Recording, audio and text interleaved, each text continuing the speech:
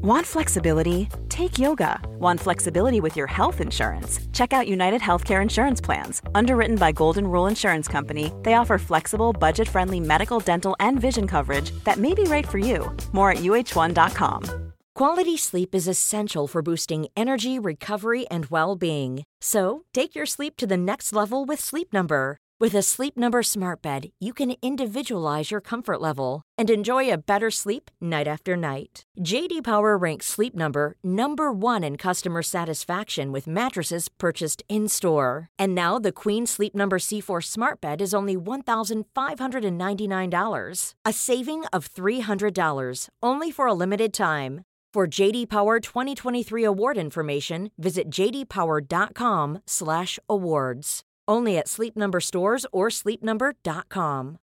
Millions of people have lost weight with personalized plans from Noom. Like Evan, who can't stand salads and still lost 50 pounds. Salads generally for most people are the easy button, right? For me, that wasn't an option. I never really was a salad guy. That's just not who I am. But Noom worked for me.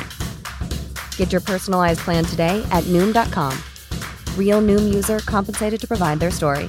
In 4 weeks, the typical Noom user can expect to lose 1 to 2 pounds per week. Individual results may vary.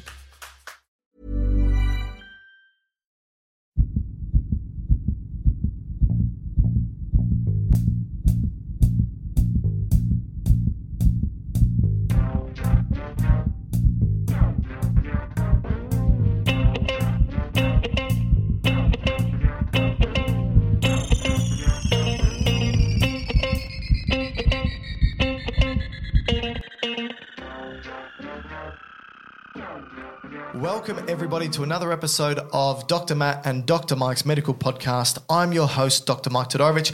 I'm joined by my co-host, Dr. Matthew Barton. How are you, Matt? Hi, Mike. You good? That's I'm very well. Aussie. I'm well. So Aussie. Well, we had a weekend of footies. Footies. 1, 2, 3, footy. Yeah, the football. So both the Brisbane teams lost. Yes. And for our international listeners, that means nothing. Well, Brisbane, hopefully people have heard of Brisbane outside Australia. You reckon? Third biggest city in Australia.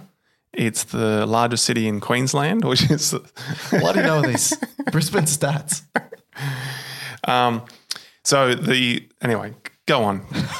No one wants to hear Dr. Matt and Dr. Mike's geography lesson. I don't think people listen to us to talk about sport, which is fine because I don't care much about sport unless I'm playing it and I'm the centre of attention.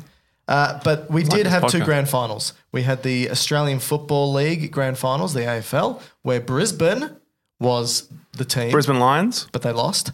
And then we had the Rugby League grand final where the Brisbane Broncos. Which is slightly different to rugby union, which currently there is a rugby union Welcome to World Dr. Cup. Dr. Mike's Rugby and Football Podcast. Now, did you know that, there isn't a state-based rugby union team in the World Cup. It's obviously Australia, but Australia's been knocked out. Really? So we're not doing well in that either. I thought we just played Samoa or something yesterday. We beat Portugal, but we got beaten by Wales and Fiji. There you go. Fiji's pretty good though. They are good. All right. Okay. So Australia's out. First time. It's kind of like Germany in the Soccer World Cup. Oh, yeah. Out in the pool round. They weren't stoked with that, and we're probably not going to be stoked with being out of the union. Well, my dad's Kiwi, so I'm going to All Blacks. Oh, there you go. Perfect. Easy way out. Well, for me, I just don't watch it. It's an easier way out.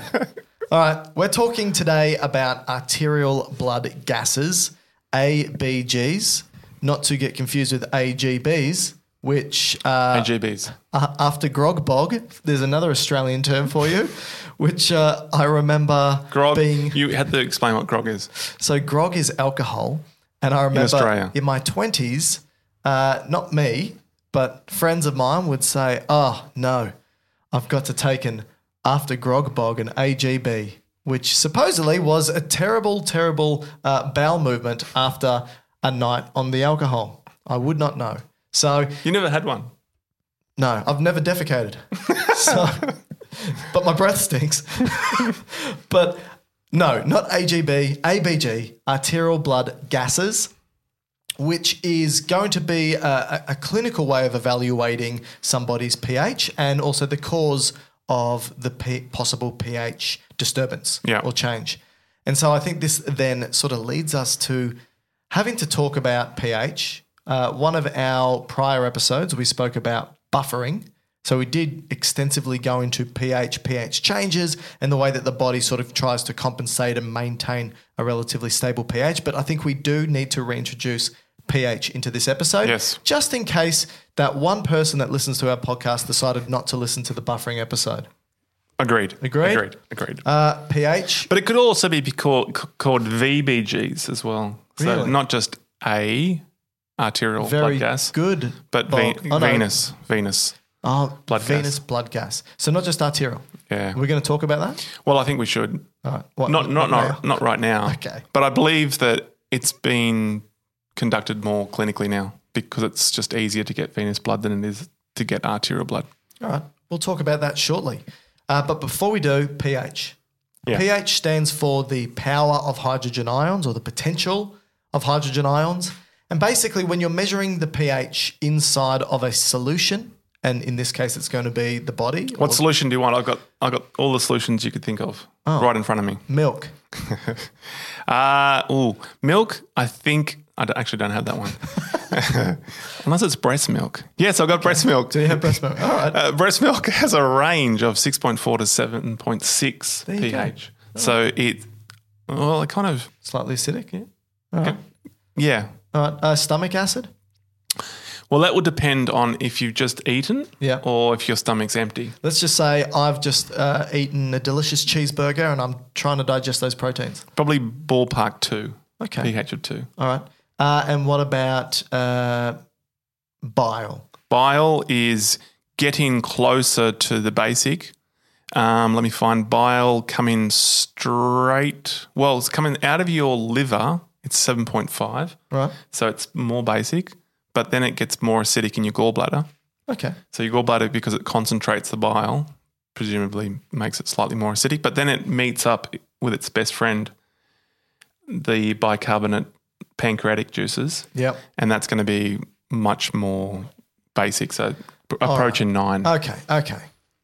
Let's just ignore all that and talk about so basically this is in your body anyway. Yeah, so you've thrown out a bunch of numbers. And these numbers sit between 0 and 14. I think you basically said... Basically. The most acidic location in your body is going to be your stomach. Yeah. And the most basic is going to be your pancreas. Yeah. Okay. And then your blood is as kind of neutral as it's going to be in your physiological processes. Yeah. So if you were to have a look at... Okay, the pH range is between 0 to 14, right?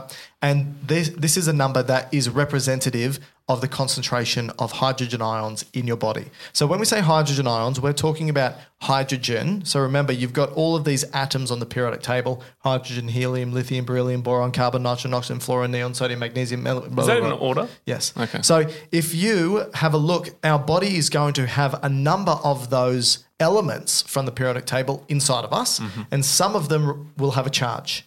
So this includes hydrogen, this includes sodium, potassium, chloride. Do we have all magnesium, the elements calcium in our body? We do not. No, only around about 59 of the 118 odd elements of the periodic table. And so some of them need that charge. And so hydrogen is one of them. So if you have a look at, if I were to take your blood right now and measure the concentration of these charged elements from the periodic table, it'll have a measurement, right? And that's going to be in a unit. So the units could be millimoles per litre, it could be milliequivalents, it could be deciliter, whatever. Let's just say millimoles per litre. That's what we're going to use now. And if I were to measure the For everything today? Sure. Okay.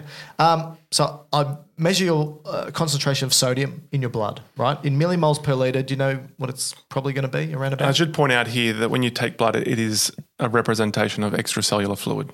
So all the stuff bathing your cells. That's right. All right. So, sorry, question? Nope. Okay, pull it out. Sodium concentration, what is it in millimoles per litre? 135, 145. Okay, so it's around about 142 millimoles per litre. Potassium, K+. 3.5 to 5. Okay. Millimoles per litre? Yep. All right, we'll stick. Or we'll stick to that milliequivalents. All right. Do you know what chloride might be? 100 to 105, Something 110. Like okay. Call it 104.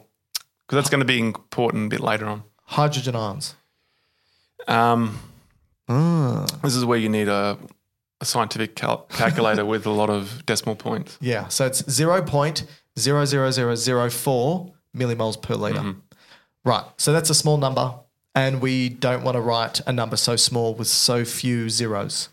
And so... And if it wasn't moles per litre, it would be 7 zeros, right? Yeah, it'd be 0.0000004 moles per litre. So there's 7 zeros before the 4, and that's important. Yes, I suspect. It is because some smart people go, I don't want to write it with all these zeros because if I add a zero or remove a zero, well, it's the difference between life and death. So they go, let's figure out another way to write it. And one way that if you know your, I don't know, year 10 maths, if you want to get rid of a bunch of zeros in a number, if it's a using a razor or liquid paper.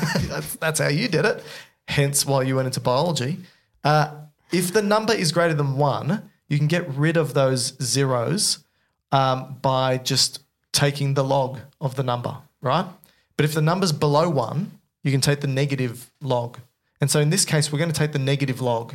So if you were to take the negative log of what you just said, 0.0000004 mole or molar, the number you're going to get is 7.4. Yeah, which is smack bang where your blood pH should be. That's right. So all that pH is saying, the pH of your blood being 7.4 is exactly like saying the concentration of hydrogen ions in your blood is 0.0000004 molar. Okay. Or 0.00004 millimolar or millimoles per litre. Or 4 nanomolar or per 4 litre. nanomolar per litre. That's right. So again, pH is just another one. Now, because it is negative log, it's inverse. Yeah. So right. This is where it becomes not difficult, but sometimes students will slip up. Yeah. So the lower the pH number. So if it's 7, it's going to be, there's going to be 0 followed by 7 zeros, a 0 dot, then 7 zeros, and then a number. If it's a pH of 6, there's like only 6 zeros. Urine or saliva. Yeah. If it's a there's actually more hydrogen in it. So the number's getting smaller, but there's actually 10-fold more hydrogen ions. That's right. That's right. So this is where it sometimes gets confusing. Yes. But at the end of the day, all you need to know is that if something's of a pH of 7 and below, so from 0 to 7, it's acidic, which means there's a lot of hydrogen ions. Like HCl? Yep, like hydrochloric acid. Or if it's above 7 to 14, it's going to be, there's going to have less hydrogen ions, and we term that solution more basic. So it's just all pH is the measurement of free floating hydrogen ions in the solution. That's it. Right? Got it. And the reason why this is a problem, the reason why we talk about pH so much as an issue is because hydrogen is the smallest atom on the periodic table. And when it's got it's a small hydrogen, it's got this positive charge, and it's really good at sneaking around and stealing. Sounds like you. Thank you. And stealing. Yes, that's true. Small, very Sneaky. energetic, sneaky. Steals. Steals. Steals electrons from a whole bunch of structures, and we know that something that's really negatively charged, has all these negative electrons associated with it, is proteins. And because everything that's functional is made up of proteins, if we've got too many free-floating hydrogen ions, it's going to disrupt the proteins. Okay. Yep. Right? So the proteins, they won't work properly. So where are these proteins found? Everywhere, man. They're in the blood, they're in the body, they make up you, they make up me, they're functional, they can be receptors, they can be carrier molecules, they can be neurotransmitters, they can be everything and anything that has function or structure. So what you're saying is if the hydrogen balance is either too much or not enough, then this is going to affect the way that protein structures are maintained. Yeah, that's it. Then, as we know, this term would be called denature or denaturing, and we know that if you change the structure of a protein, its function will probably turn off. Is that correct? Yeah, or change. And so this is pretty much, I was going to say basic, but then I get confused. This is pretty much why a slight derangement of pH has devastating effects in the body. Yeah, because as soon as you bugger your proteins up, nothing works. Nothing works. Right? So does that make sense? It does. Okay, that's good. And this is why we need to maintain it in smack bang around 7.4. Yeah, 7.35, 7.45, so yeah, 7.4. So in saying that, we need to understand all the things that can alter hydrogen ion concentration, right? And there's a whole bunch of stuff. First point we should probably state is that when you undergo metabolism, so you take your three main macronutrients, proteins, fats, and carbohydrates, right? Okay, so metabolism as in making energy?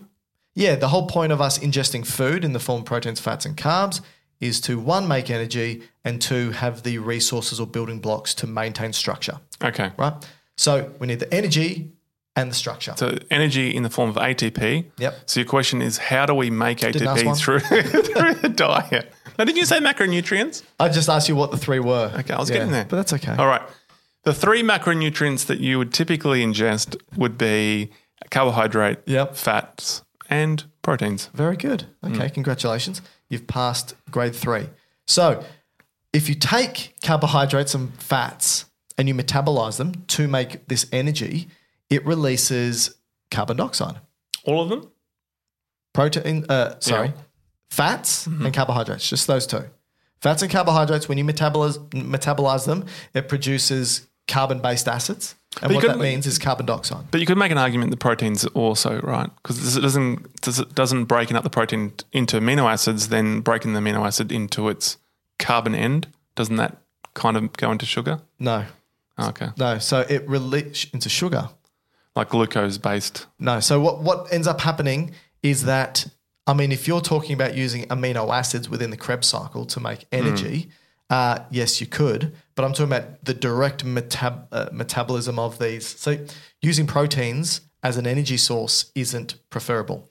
Usually it's as a building block, right? Okay. So when we take carbohydrates and we take fats and we split them up and rearrange them, ultimately we release hydrogen ions and electrons, but we also release carbon dioxide. Okay. And we end up releasing around about 15,000 moles of carbon dioxide every day.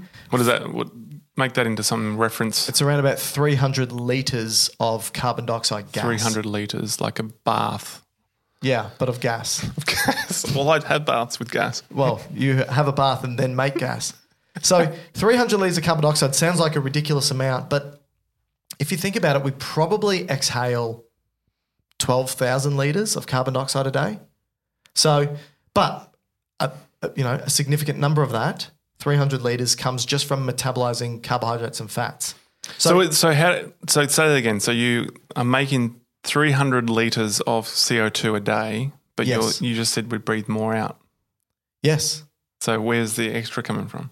So it's coming from other processes. So all the cells of your body. Oh, okay. So this is just from energy metabolism. This is just from breaking these molecules up and releasing carbon dioxide. Okay. Right? But all the cells of your body are going to be producing carbon dioxide as a byproduct as well.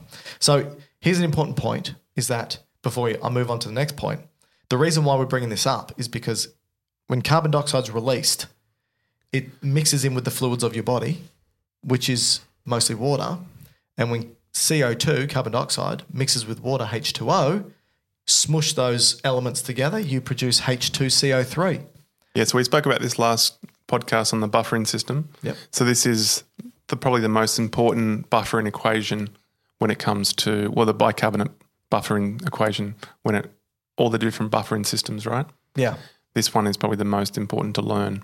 So when it comes together, it forms H2CO3, which is carbonic acid. And the definition of an acid is it hates itself and splits itself apart. Is that really the definition? So look, every time I say that to students, I'm pretty sure if you remember. look that up in students have Oxford written that in exams. It hates itself. Yeah, it hates itself, so it splits itself apart and releases a hydrogen ion, but also releases its conjugate base. So here's the thing about acids. All acids release hydrogen ions, H+, also known as protons. So that's the definition. It's a hydrogen donator. Yep.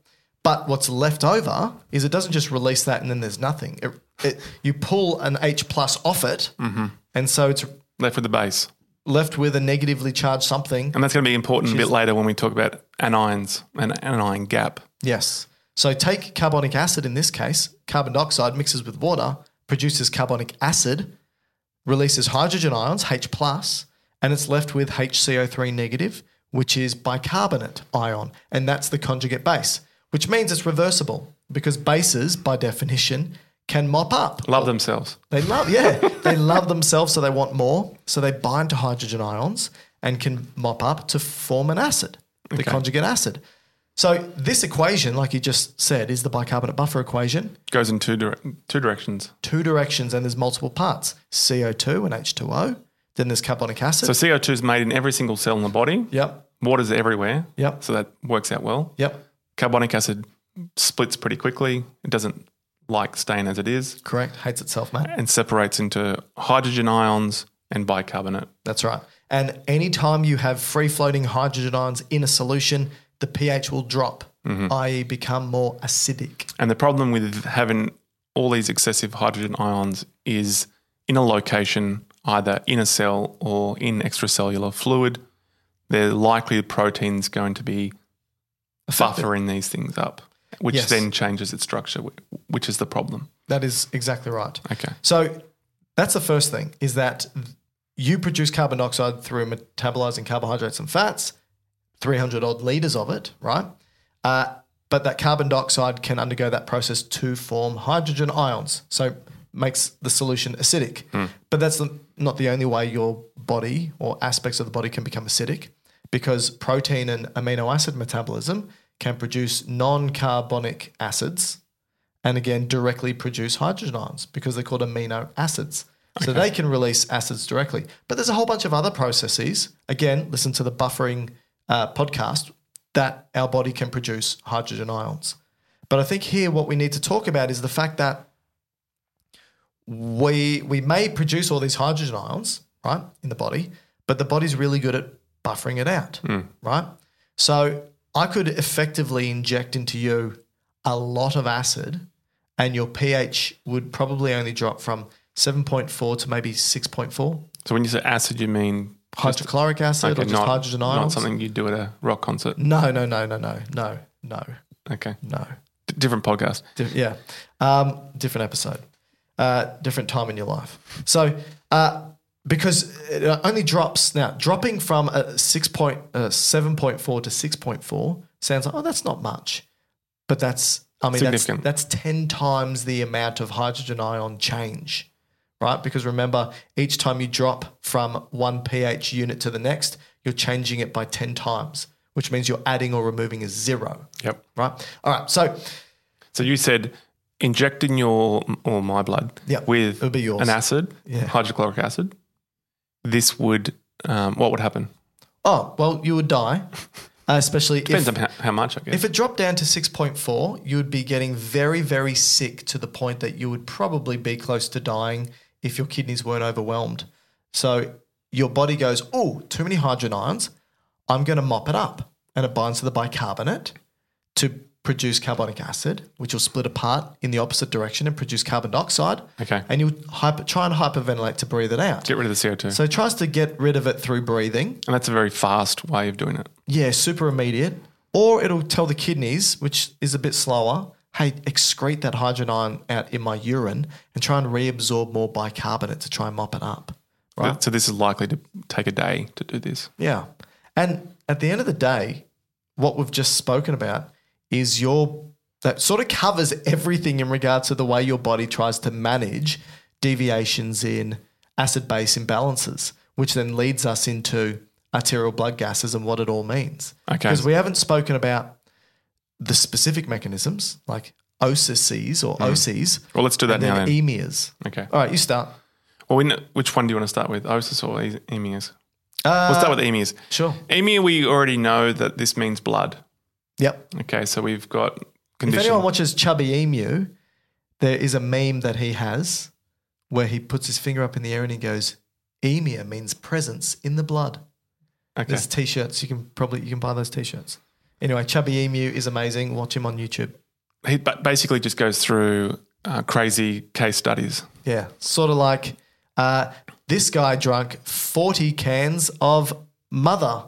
What happened to his heart? Yeah. Yeah. I use his case scenarios a couple of times in class. Really? Even though they're outrageous and no, there was a good one. It makes it difficult because it's a very good video production and it's very catchy and engaging. But I use Why aren't we engaging? I don't know. Probably me. Listeners write in and agree. I used it for melanoma. Right. So a farmer, this is his case, a farmer had this lesion. Yeah. Had no time to be sick, so he just cut it out himself. Right. So he just hacked the lesion out, wrapped it up, got on with his farming, and then sometime later he noticed a lump under his armpit on the same arm, and then a bit later on still he started to get neurological deficits. Boy. So obviously melanoma spreading. Metastasized. Yeah. Oh. So I use it as a case example in my cancer topic. Okay. That was a bit depressing, wasn't it? So emia? Okay, so emia just anyway, emia means relating to blood. So you could have an anemia or hypoxemia or hyperkalemia. So this just refers to something in blood. Okay, so when we're referring to emia in the context of today, you could have acidemia, which would be acid in blood. Yep. So a high concentration of hydrogen ions in the blood is acidemia. Or alkalemia. Which is a low concentration of hydrogen ions in the blood. Yep. Now, the processes that either raise or lower these hydrogen ions is called an osis. Osis. So osis, I guess, just means a process of. So osis is a process. Very good. Nice. Okay. So anything that will raise the concentration of hydrogen ions in the blood is called an acidosis. And anything that reduces the concentration of hydrogen ions in the blood is an alkalosis. That's right. All right. So we've got emias and oses. Anything else that we need to define before No, we then basically... Stop playing basically. Say alkalinically. But particularly when we look at processes in the whole body, because you could have, when we talk about the pH and abnormalities or derangements, you could have, particularly when we look at that equation, the bicarbonate buffering equation, we could, because you spoke about CO2, yes, it does get made in every cell, but there's only one location in the body that can really, truly get rid of it, and that's the lungs. True, yeah. Okay. Yeah. Whereas... Have you ever tried to wee out carbon dioxide? Well, I guess in some ways you probably do. Okay, let's not go into But not directly, like breathing it out. No, I've never...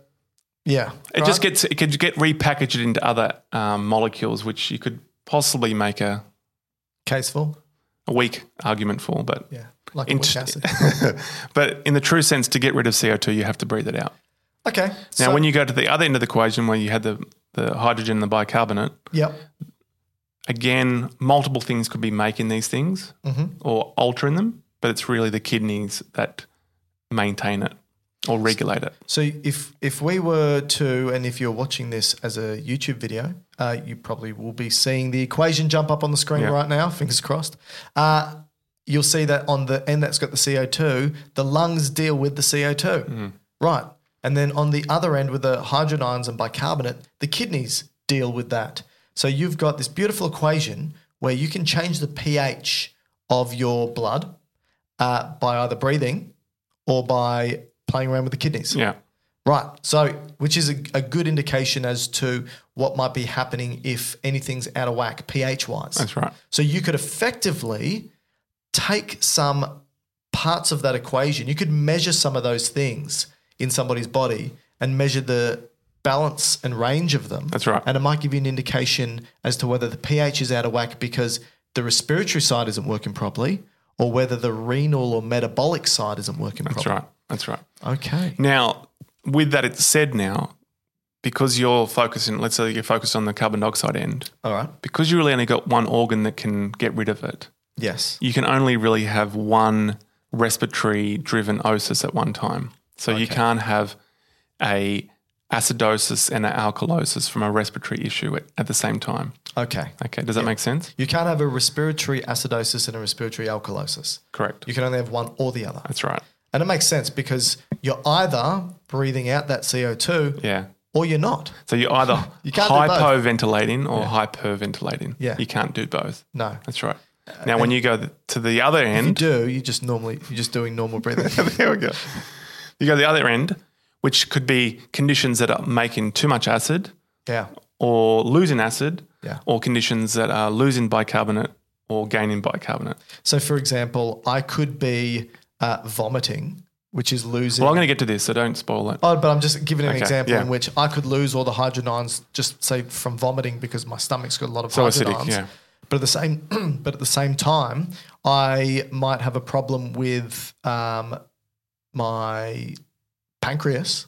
Yep. And I'm not producing enough, or I'm producing too much bicarbonate maybe. Okay. So you could have, or I'm not producing enough. Yep. So you could have the alkalosis from losing hydrogen ions, but you can also have an acidosis by losing or not producing enough bicarbonate ions. Yep. And it's like, whoa. So when we look at these derangements, anything that affects the CO2 is respiratory. Okay. And everything at the other end, because it's whole body, we call it metabolic. And at the end of the day, it's all affecting hydrogen ions. Yeah. So you could take the hydrogen ions out of that, right? And say the hydrogen ions equal the bicarbonate over carbon dioxide. Yeah. So that's the Henderson-Hasselbalch equation. It is an altered Henderson-Hasselbalch equation because I hate the Henderson. You hate that guy? No, I don't hate whoever Henderson-Hasselbalch. Is Henderson the guy with the TV show? No idea. Oh, okay. Who are you talking about? Keep going. Okay. So I remember doing biochemistry. Harry and the Hendersons. Are you talking about the Bigfoot? Yeah, he is. Yeah, I remember watching Harry. So strange you said that. Yesterday driving home, I remembered Harry and the Hendersons. And it may be because I was thinking about this equation. Anyway, the equations, and I'm going to be blasted by biochemists here. The equation is dumb. Now, it's not dumb because it's useless. It's just dumb because it's not necessarily an intuitive equation. But you can take the Henderson-Hasselbalch equation and you can rearrange it. So in this case, when we talk about pH and arterial blood gases, just have the concentration of bicarbonate at the top of the fraction and the partial pressure of carbon dioxide at the bottom of the fraction. It's got to stay in balance. And it's got to stay in balance. And that equals the hydrogen ion concentration, also known as the pH. Yeah. Right? And so something we haven't spoken about yet is the partial pressure of carbon dioxide. We've spoken about carbon dioxide, but we haven't spoken about what partial pressure means. And effectively, because carbon dioxide is a gas, gases only move down a pressure gradient. Henry's law. It is Henry's law. Yes. So that's the solubility of carbon dioxide in water. Yes. Well, yes, that's right. But you could also say Dalton's law is about partial pressures more specifically because the solubility of a gas is related to its partial pressure, but each gas has a different solubility. Yeah. So CO2 is more soluble in water than oxygen, for instance. Yes. And Dalton's law is specifically about partial pressures. But for today, we're just going to keep us at sea level. All right. So basically, the partial pressure is the pressure of that one gas. And so gases only move down their own concentration gradients, just like ions will move down their own concentration gradient. Yep. So the partial pressure of carbon dioxide, for example, we would measure in millimeters of mercury. So there goes your millimolar thing that you said you're going to Well, that's use why I laughed unit. and said, yeah, okay. And then I went, oh, maybe. So if you now have CO2 in this equation and bicarbonate in this equation, bicarbonate over CO2, that's basically looking at whether something's respiratory based or metabolic based. Now, somebody could have asked, why isn't hydrogen ions in the equation since it's all about hydrogen ions? Because it's about the hydrogen ions is what we're finding out about. That's the pH equals the bicarbonate over the partial pressure of the carbon dioxide to tell us about the pH derangement. And if the pH derangement is due to a change in the carbon dioxide, we can go, oh, it's respiratory based. Yep. So either a respiratory acidosis or a respiratory alkalosis. Or if there's a change in the bicarbonate, we can say it's a metabolic based acidosis or alkalosis. And it's that easy. Now, you can have changes in one or the other, making it a bit more straightforward, but you can have changes in both, which could be a combined or it could be a compensation. Right? That's true. Right. Or you could have many at the same time. Very true. And so then by kind of summating all of those osises together and then you equate it as an anemia, then it becomes whatever the dominant one is will dictate what the EMEA is. Does that make sense? Yeah. So you may have, okay, I'm going to give you an example now. Now, Mike is preparing for a particular event, sporting event, even though he doesn't like watching the event, but he likes performing the event. That's right. Now, in this particular event, ice skating? Mike had to prepare and lose some weight before he gets weighed in. Didn't know I had much to lose, but so to do this, he took a diuretic. All right. He thought, I need to lose a lot of fluid weight. The best way to lose a lot of fluid is take a loop diuretic. Right. Now, taking a loop diuretic, because you're losing a lot of fluid, it will contract your blood volume. So you mean the blood volume goes down? Yeah, because you're losing free water. So instead of having 6 litres of blood in my body, I might have 5.5. Yep. Now, the location where the loop diuretic works is kind of downstream from where you reabsorb bicarbonate.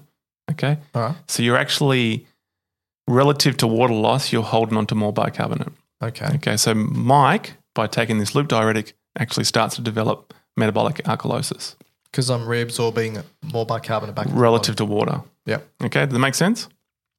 Now, before the event, Mike gets a bout of diarrhea. All right. Okay, so he starts crapping himself. Yeah, that's not uncommon for me. Now, what's the downside of losing a lot of poo is you're not getting more weight loss. More weight loss, yeah, very good. We'll get that. That's going to come in a bit further.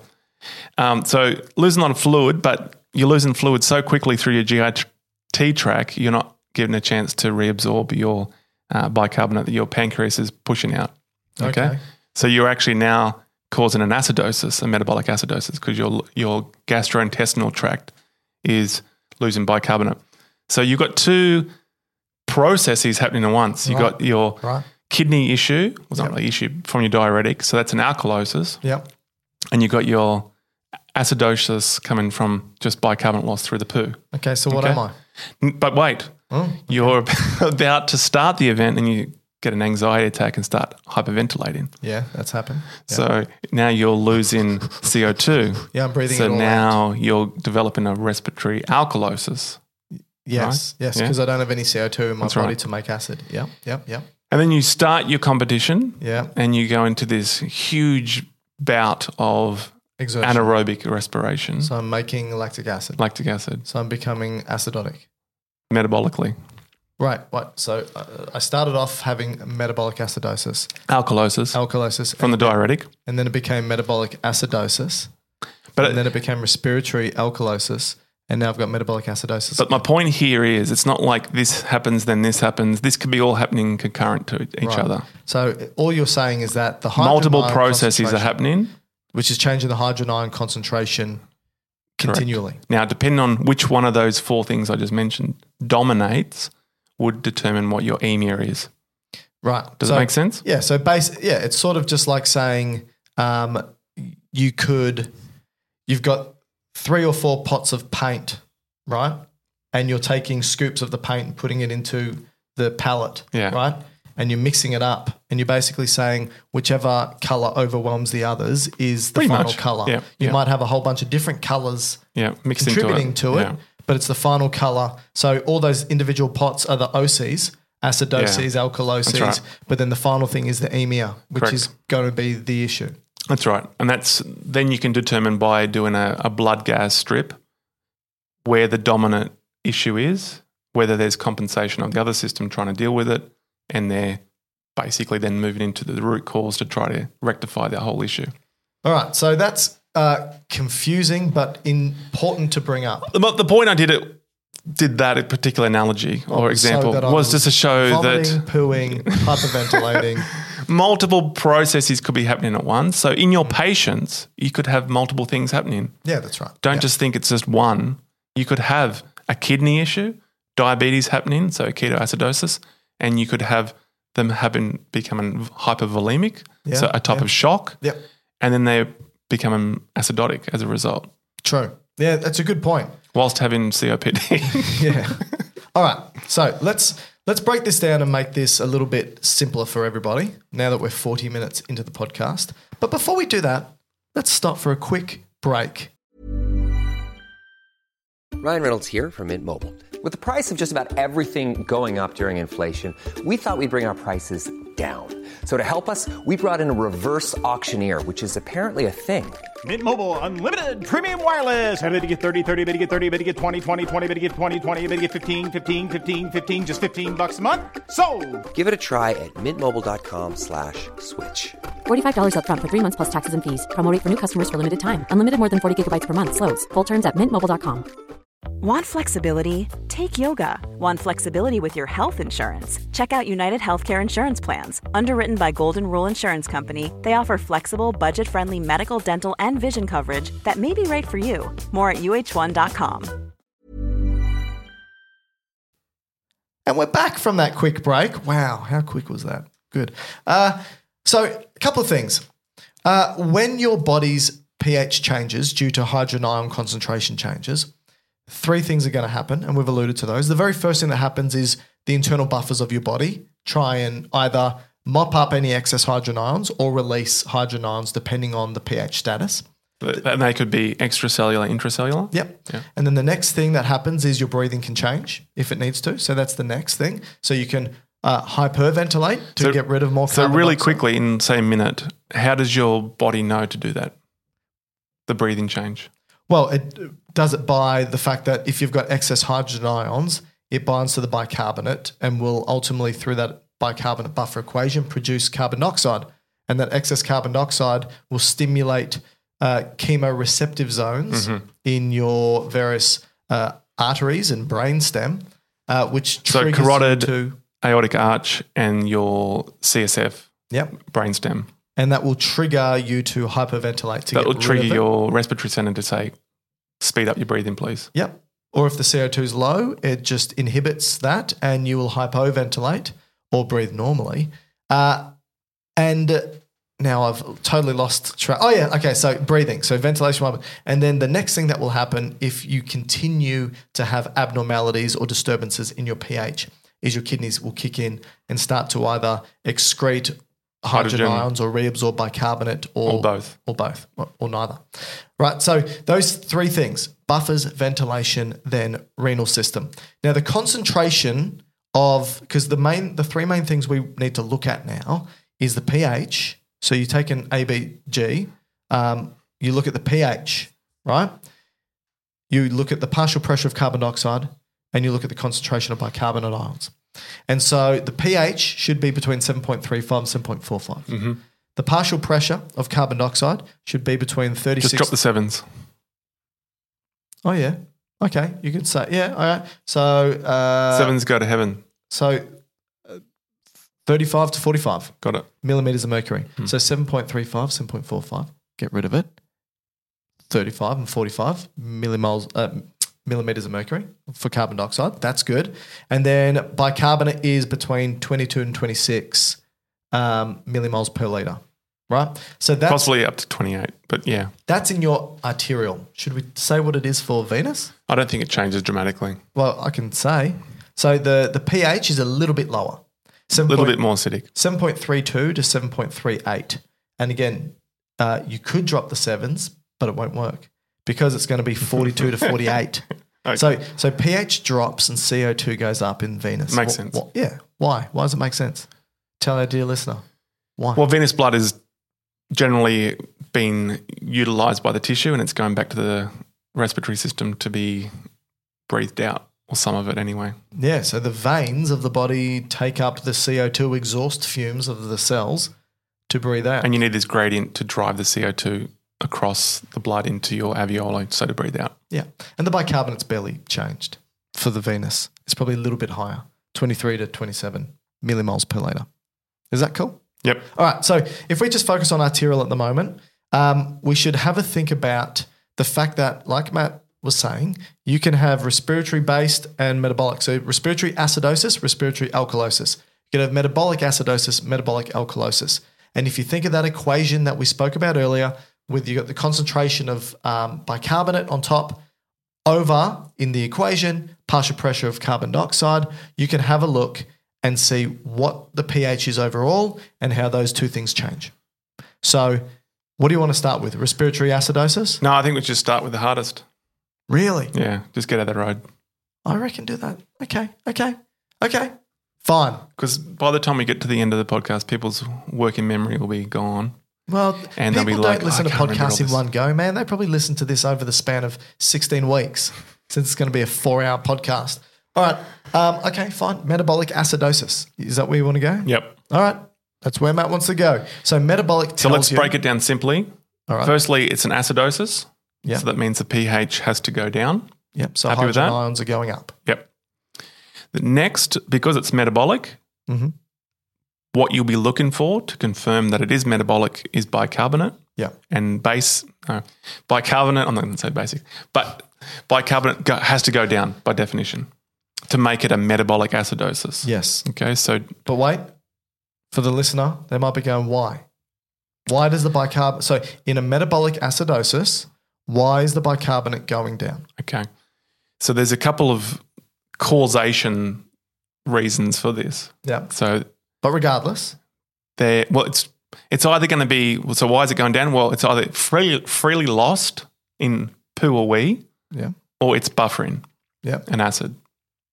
That's it. Okay. That's the reason why it's going down. In your blood test, in your blood gas strip, if you see a low pH, so the pH is outside the range of what it should be, and the bicarbonate is lower than it should be, it's by definition a metabolic acidosis process going on.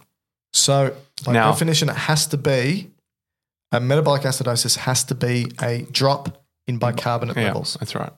Right. And that drop can be due to a direct loss of bicarbonate or a reduction, you interrupt every time, or a reduction of bicarbonate because it's binding to free hydrogen ions. Yeah, that's right. All right. And that's a metabolic acid, that's representing metabolic acidosis. Yep. All right. Now, if we look at that equation, it's just the bicarbonate, right? The CO2 not changing, really. Not straight away. Not at this point. We're not talking about compensation. That's right. We're not talking about compensation. So we're not trying to think how the respiratory system's coming in to deal with this. No, we're not talking about dealing with it. We're just talking about the issue at hand. Yeah, that's right. CO2's unchanged. It's just the bicarbonate. Yeah. Okay. Now what do you want to talk about? So we know the bicarbonate's gone down. That's representing metabolic acidosis. Should we talk about the causes, or do you want to talk about? Well, the causes can be categorized as anything that can increase hydrogen production. Yep. Okay. Anything that can increase hydrogen ingestion. Yep. So if you were just to take in acid by ingestion. Yes. Anything increasing free hydrogen ions in the body. Or the body can't excrete hydrogen, so that typically would be the kidney. So it accumulates, Okay. Or you're just losing bicarbonate through wee or poo. Okay. I've got a mnemonic which should be able to help us remember this. So mud piles is the one that typically used. Well, but I've changed it. We should say here mud piles. Well, this is going to complicate things. It's a touch more.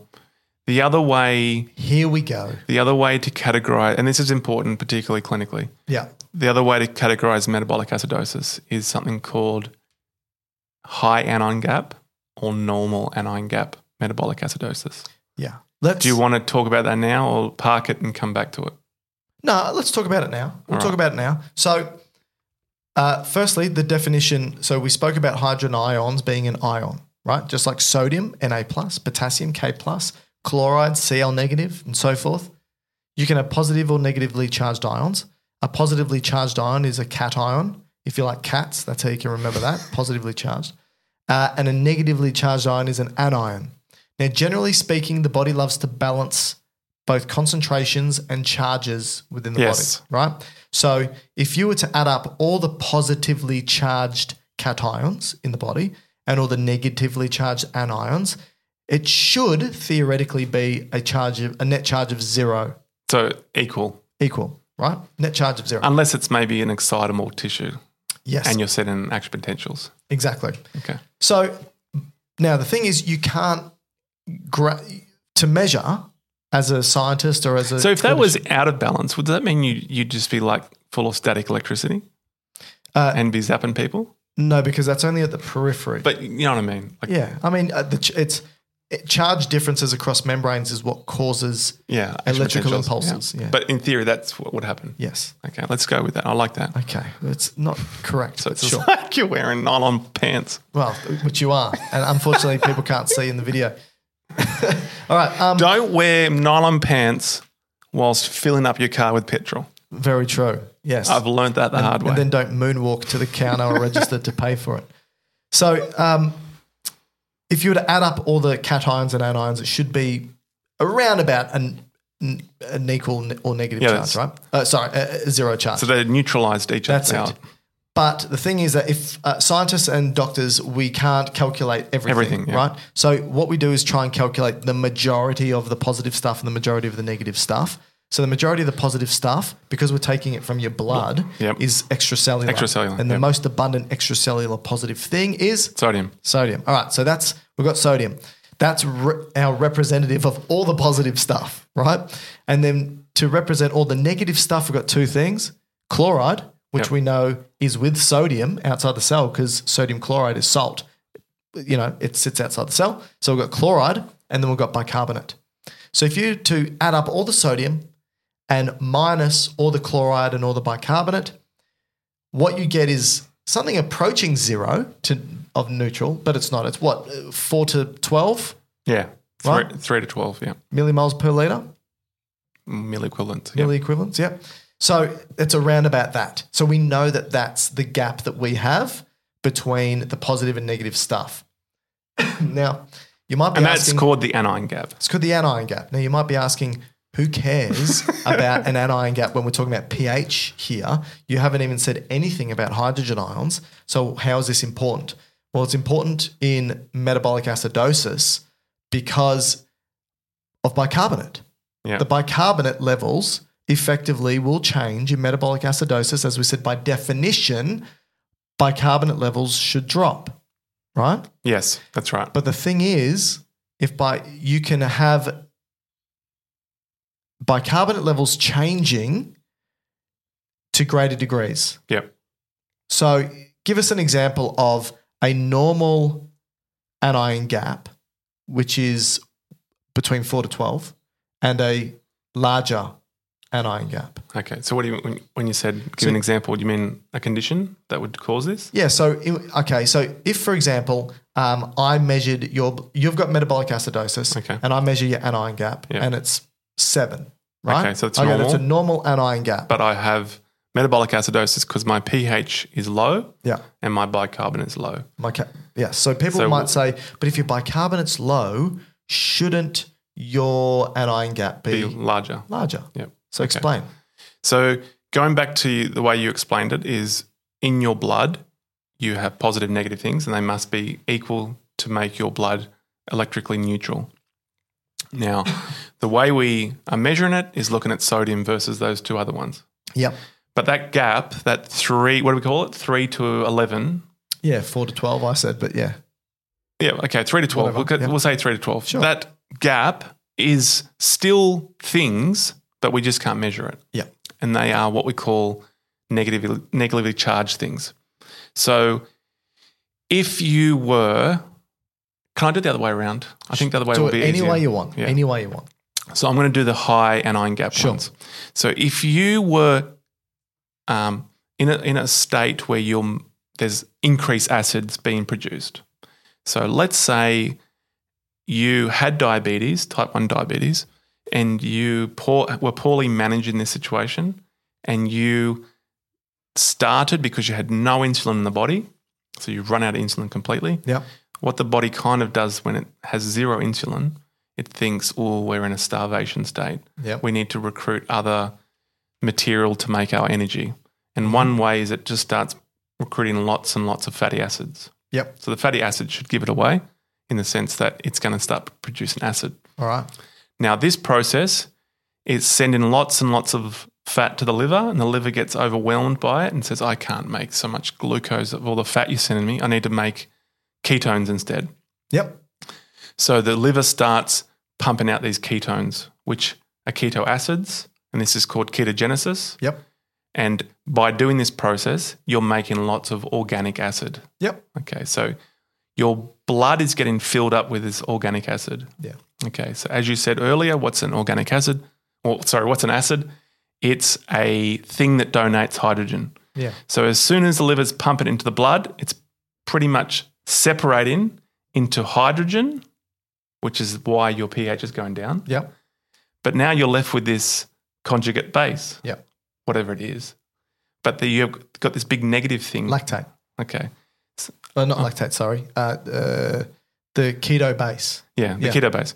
So now you've got this negative thing that is taken up, that kind of neutrality. So that gap that's normally there of negative 12, negative 3 to negative, 3 to 12 has now increased. That's right.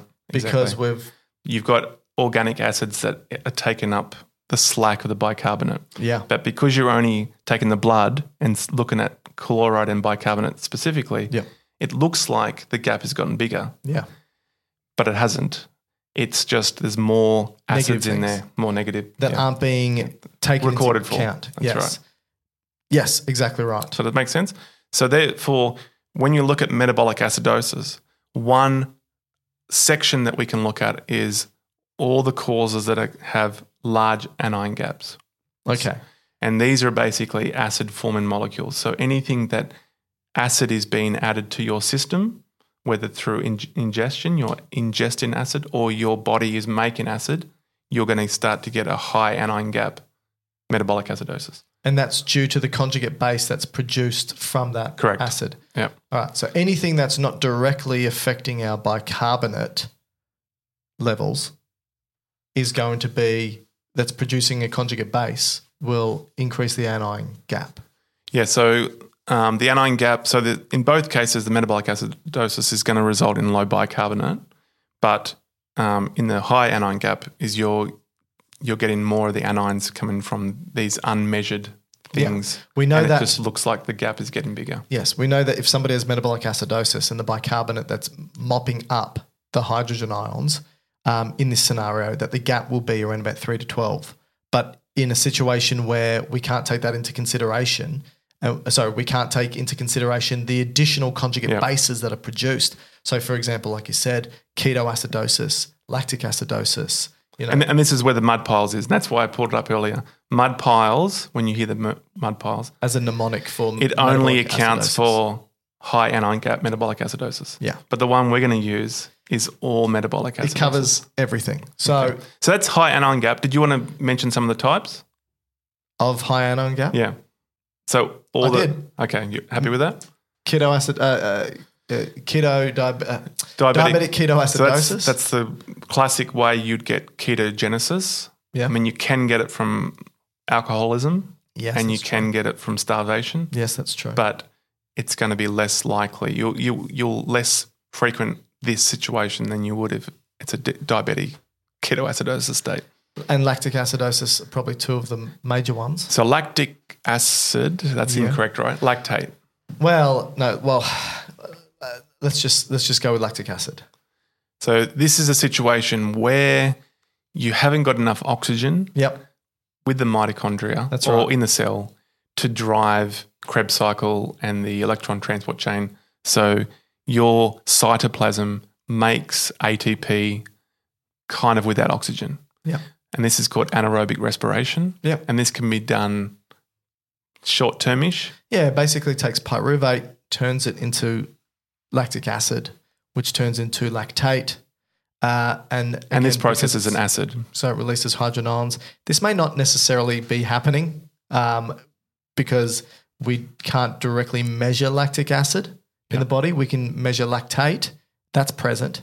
And we know that pyruvate can directly turn to lactate without needing to turn to lactic acid.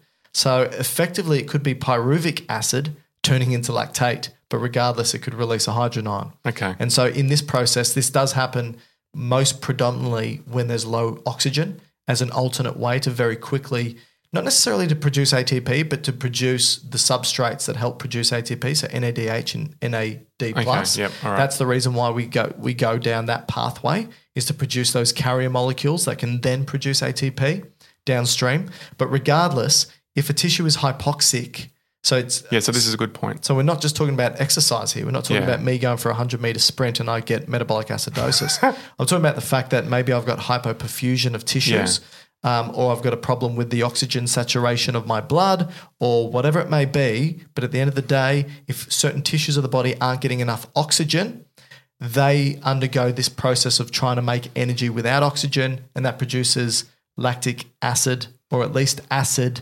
with lactate. So that's the conjugate base. As the conjugate base. And that would be add into the anion, which would create the gap. Which creates the gap. So in the same way that the keto base. So that would be keto base has been acetone. Yeah, hydroxybutyrate. Yeah, and whatever the other one was. Yeah. Acetyl acetate. Something like that. Okay. Yes. And so the point. Are there any others for the anion gap? They're the two majors. So the point there is, so like you said, the patients that you're going to be seeing lactate issues with aren't sprinters. They are going to just get a decrease in tissue perfusion, and that could be through situations like heart failure, shock, any kind of hypovolemia where they've lost blood or lots of fluid and their tissues aren't being perfused with oxygen. Yes, exactly.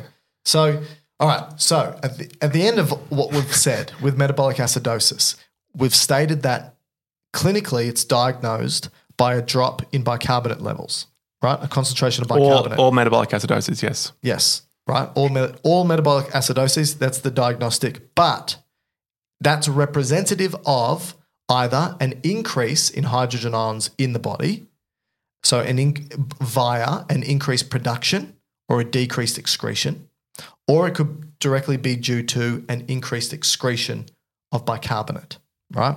Regardless, we measure it by the bicarbonate. However, in addition to that, to determine one of the causes, you can look at the anion gap by adding up the positive and negative things. And if the anion gap is a normal anion gap that you'd expect to get from bicarbonate mopping up hydrogen ions without anything else happening, it'll be around about 3 to 12. Or if the anion gap is greater, it means there's more negative things present adding to the gap, right? Yeah. The charge gap. And those negative things are usually conjugate bases from other events occurring like diabetic ketoacidosis and lactic acidosis. Yep. Cool with that? Yeah. All right. Did you want it? Now, the mnemonic, right? Yep. Did you want something before the mnemonic? The only thing I'll say, do you want me to give now the example of a situation where you get the normal gap? Well, I was going to... Or do you want to do your mnemonic? The mnemonic explains it, right? So the mnemonic I've got explains not all, but some of the major causes of both metabolic acidoses with or without an anion gap. Yep, so a high gap and a normal gap. Yep, and so this mnemonic is... Was this hard to make? No, it's pretty easy once you saw it. L. Musk Shat. Shat. L. Musk Shat. So this is... just L. Musk Shat. Potentially referring to not potentially referring to anyone. Okay. And shat is past tense. Yes, it has happened. Okay. So L. Musk, E-L. Oh, E-L. Right? Okay. Musk, Shat. So let's go through it. Okay. E is ethyl glycol. So we don't have this so frequently in Australia, but this is antifreeze, right? So this would be something you put in your radiator to stop freezing with sub-zero temperatures. Yeah, but we live in Queensland and I don't think it's gone below zero. So the reason why this would be ingested it's just self-harm. Yeah.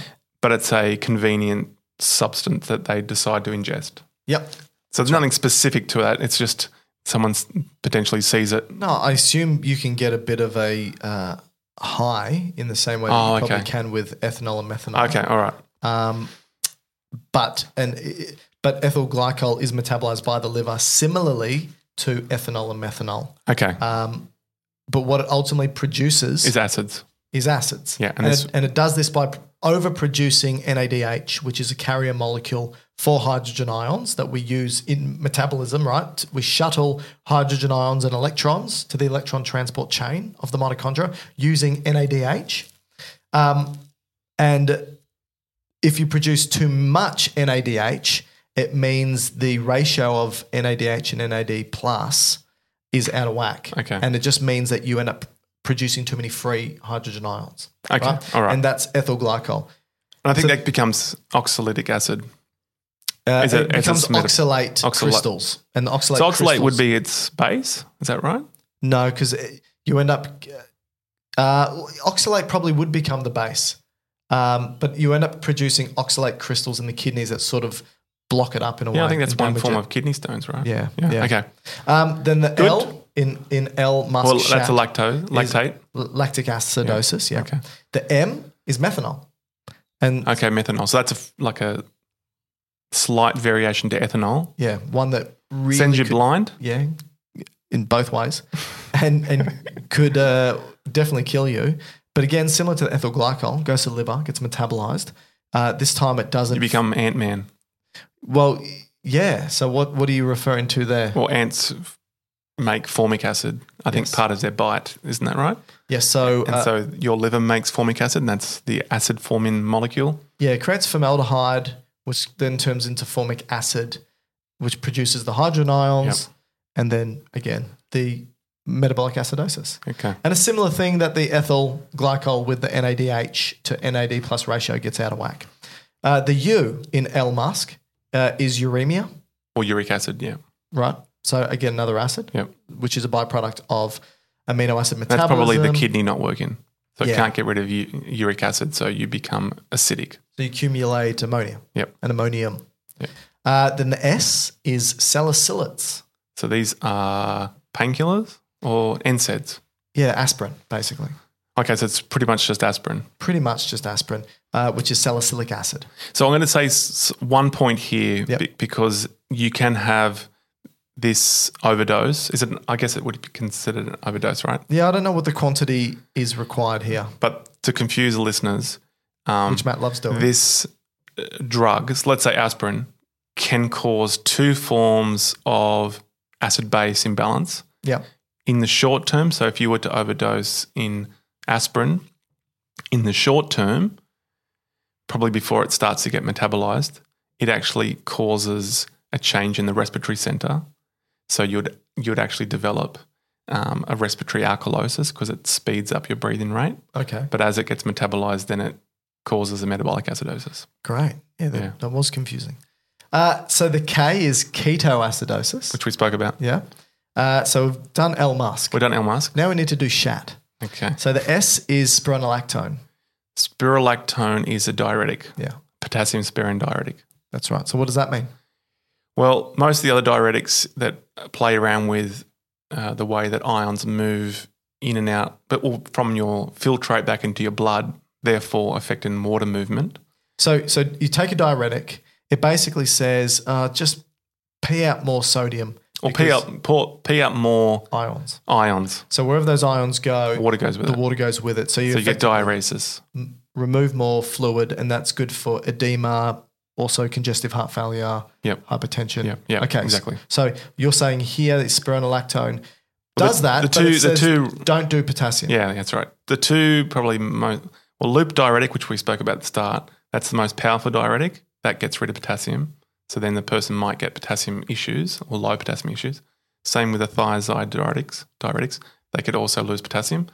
But the potassium sparing one, like spironolactone, this will have a diuretic effect, but it retains potassium. So if a person has problems controlling their potassium levels, predominantly in a low form, then using this drug could be beneficial. And the reason why this can result in an acidosis is because hydrogen, H+, loves to be swapped with another something plus, which is K+.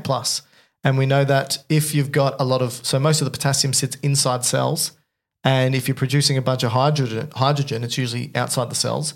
And so one way that the body can sort of buffer out hydrogen ions is by letting it jump into cells. But because it's got a positive charge, you can't just throw a bunch of positive things inside of a cell. It needs to be balanced out. So it swaps it with another positive thing, which is potassium.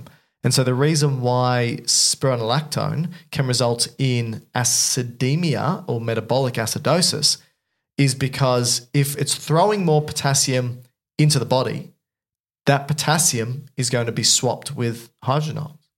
Okay, so there's could be both the way it's handled at the kidney, but also the way that the cells shuffle potassium and hydrogen. So spironolactone is keeping the potassium in the body? Spironolactone, it acts on the same way as aldosterone does. Which is? But it blocks it. Well, it's just a sodium water reabsorber, but it does the counter effect. All right. So technically speaking, if you had a person who had, I think, Addison's disease, which is a low aldosterone secretion state, it would be the same effect as taking spironolactone. Okay. So I think aldosterone is a hormone released by the adrenal gland. Yep. What does it do? Adrenal cortex. Yep. Which goes to the distal convoluted tubule. And I think because it's fat soluble, it just puts more sodium pumps. I think. Right. Sodium potassium pumps, but I think also sodium carriers, which I think at least on the apical surface of the nephron, the way it exchanges sodium and hydrogen, but also there would be a potassium hydrogen effect. And that ultimately, the take-home point here is you are losing. Oh no, I'm going the wrong way. That's how it normally would work. You would lose potassium, and you would hold on to it. But now it's blocking it, so you're doing the opposite effect. Yes. Good job. Did you confuse it more? Or did you get it? Well, you're in the normal effect of aldosterone. You're losing potassium, and you're retaining sodium and water. Yes. So you're So if you've got a problem with sodium concentration in your body, or you're dehydrated, your kidney or your blood, so your blood volume's low, for example, or your blood pressure's low, your kidneys may trigger the release of aldosterone, which travels to the distal convoluted tubules.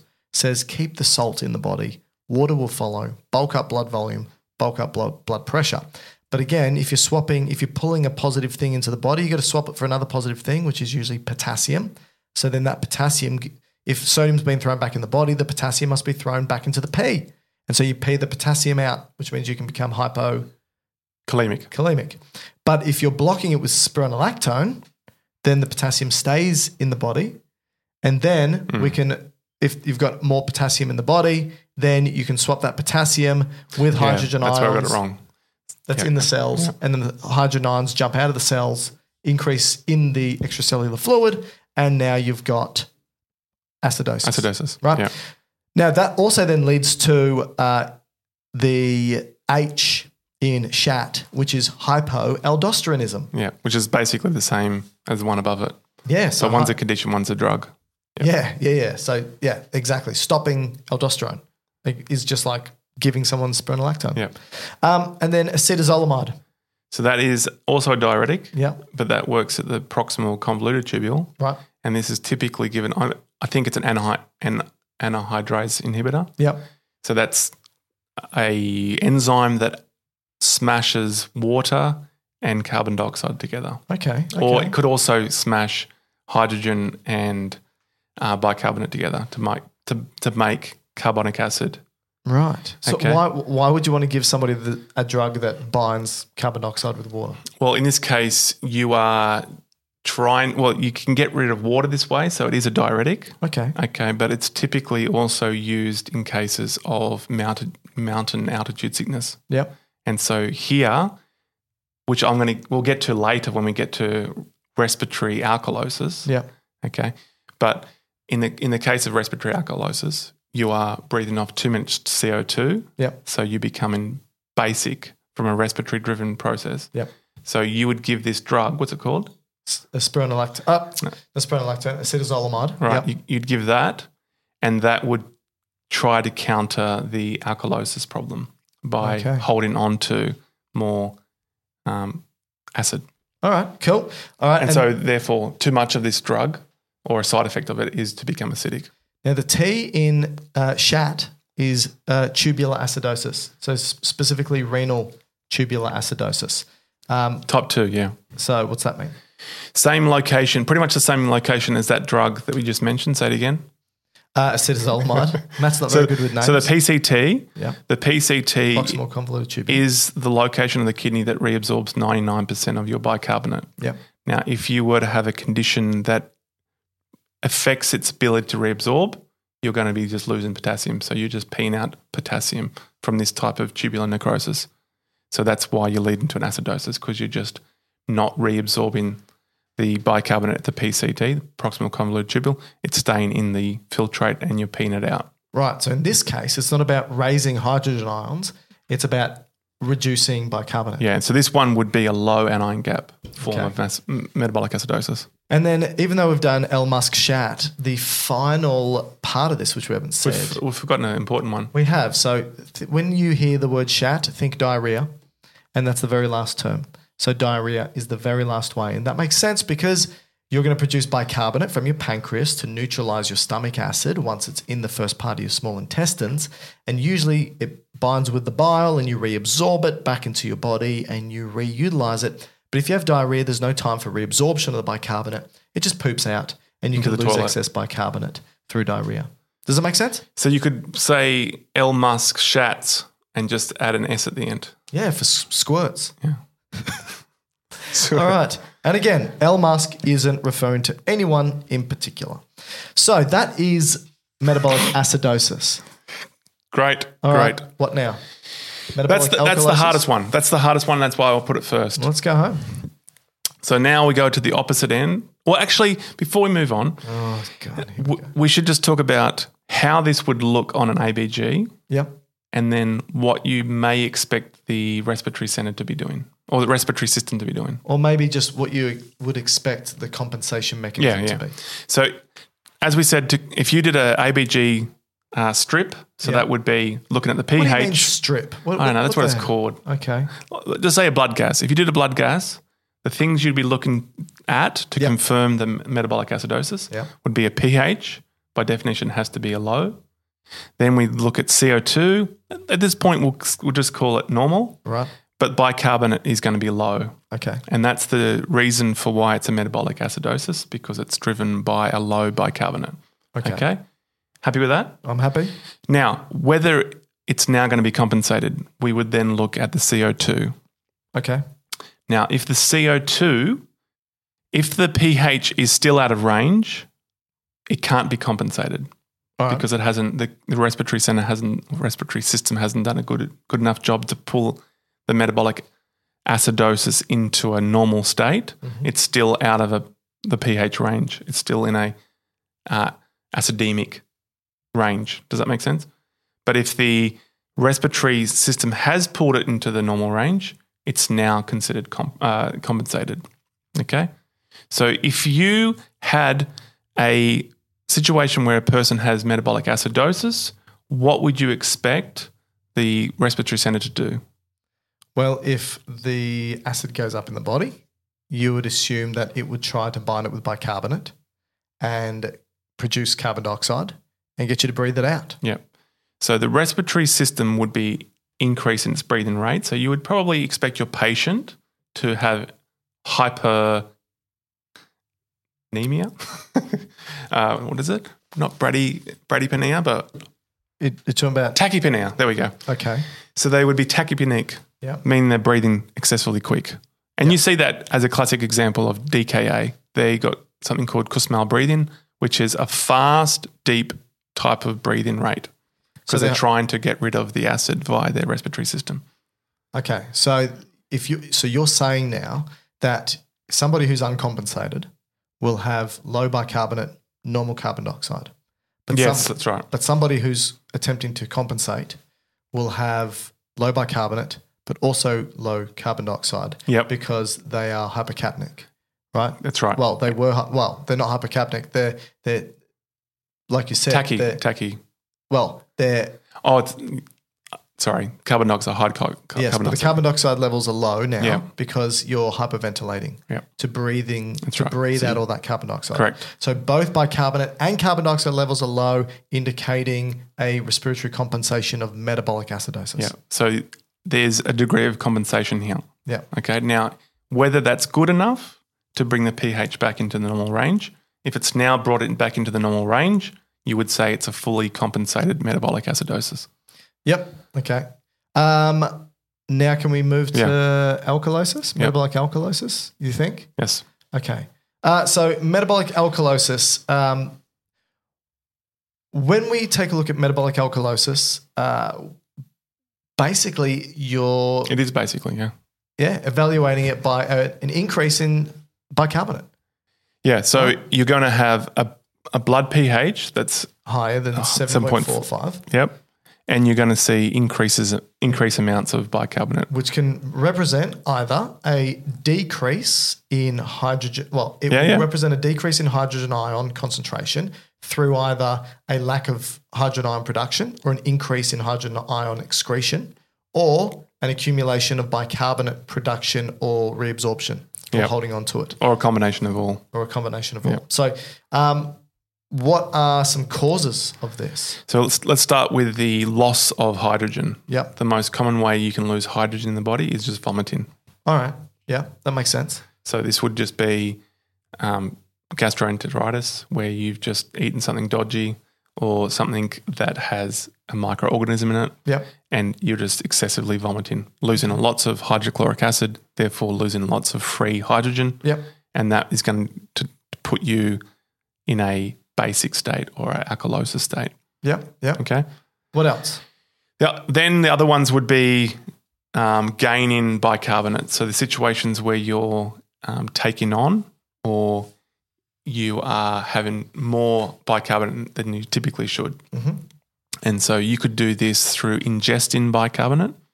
One of the most common ways that this would happen is that if you took an antacid. Oh, yeah, too many antacids. Yep. So that would be like sodium bicarbonate, I think is most common. Yep. So typically a person may take this if they've got reflux or – so you've had that before because you've got – Had reflux, yeah. So what would you have taken?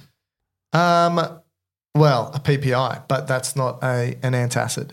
Well, it's in a way an antacid because it blocks protons, but it doesn't make you alkalinic. But there are oral antacids that you can take. So like Mylanta. Yeah, like Mylanta. I was just trying to think, but I think the active ingredient is sodium bicarbonate. Yeah. And again, it just tries to mop up all the excess hydrogen ions. Yep. So if you were to have excessive amounts of these antacids, and you were taking in lots and lots of bicarbonate, then you would be shifting the pH towards an alkalosis state. By taking on more base. And often metabolic alkalosis is going to be associated with high urine chloride levels. And so things like licorice, if you have too much licorice, excess alkali, for example, like you were stating, refeeding alkalosis and diuretics, it can also result in high urine chloride levels as well. And that has to do with also the fact that bicarbonate and chloride tend to be exchanged often. So, And that also takes us back to the low or the normal gap metabolic acidosis. Yeah. The thing that's taking up the weight of bicarbonate loss in the normal anion gap is chloride. Yes. And so metabolic acidosis with a normal gap would actually result in high amounts of chloride in the body because that is making the gap smaller because you're actually bringing up the chloride to counter the loss of the bicarbonate. That's right. And you're actually measuring that in the blood test. Yep, exactly. Other things that can cause? Well, high amounts of aldosterone, so that's the kind of opposite to what we saw in the acidosis. Cushing's? So having too much aldosterone. Cushing's? Well, the Cushing's is also cortisol. Okay. But because it's coming from the cortex, it can result in the aldosterone as well.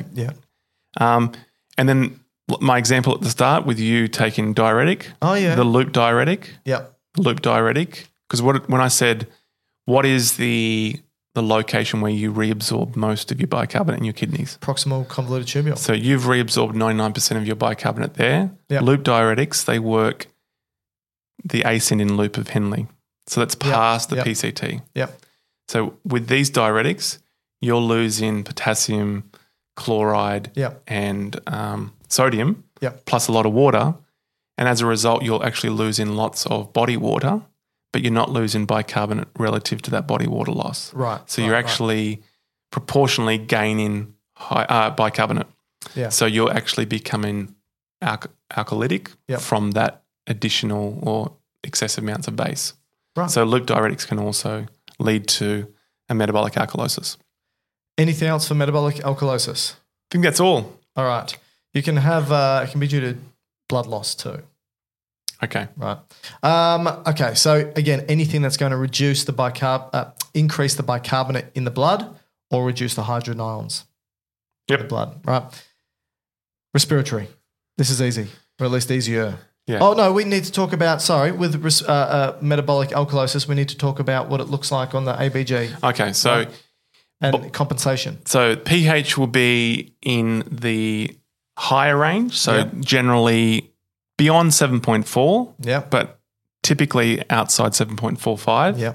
Now, to make it metabolic, there has to be a bicarbonate issue. Yep, has to be high. So it has to be high. So you're going to see the pH being high, and you're going to see the bicarbonate being high. Yep, and the CO2 should be normal if it hasn't attempted any compensation. So, what you would expect the respiratory center.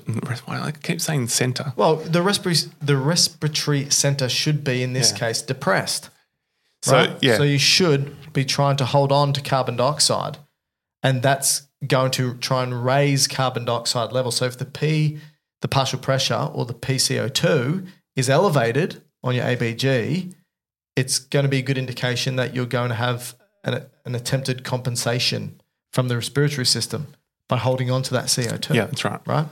So you would expect your patients, if they are in a state of metabolic alkalosis, you would expect their breathing rate to be bradypneic, which is slower. Yes. Okay, because they're trying to hold on to the CO2.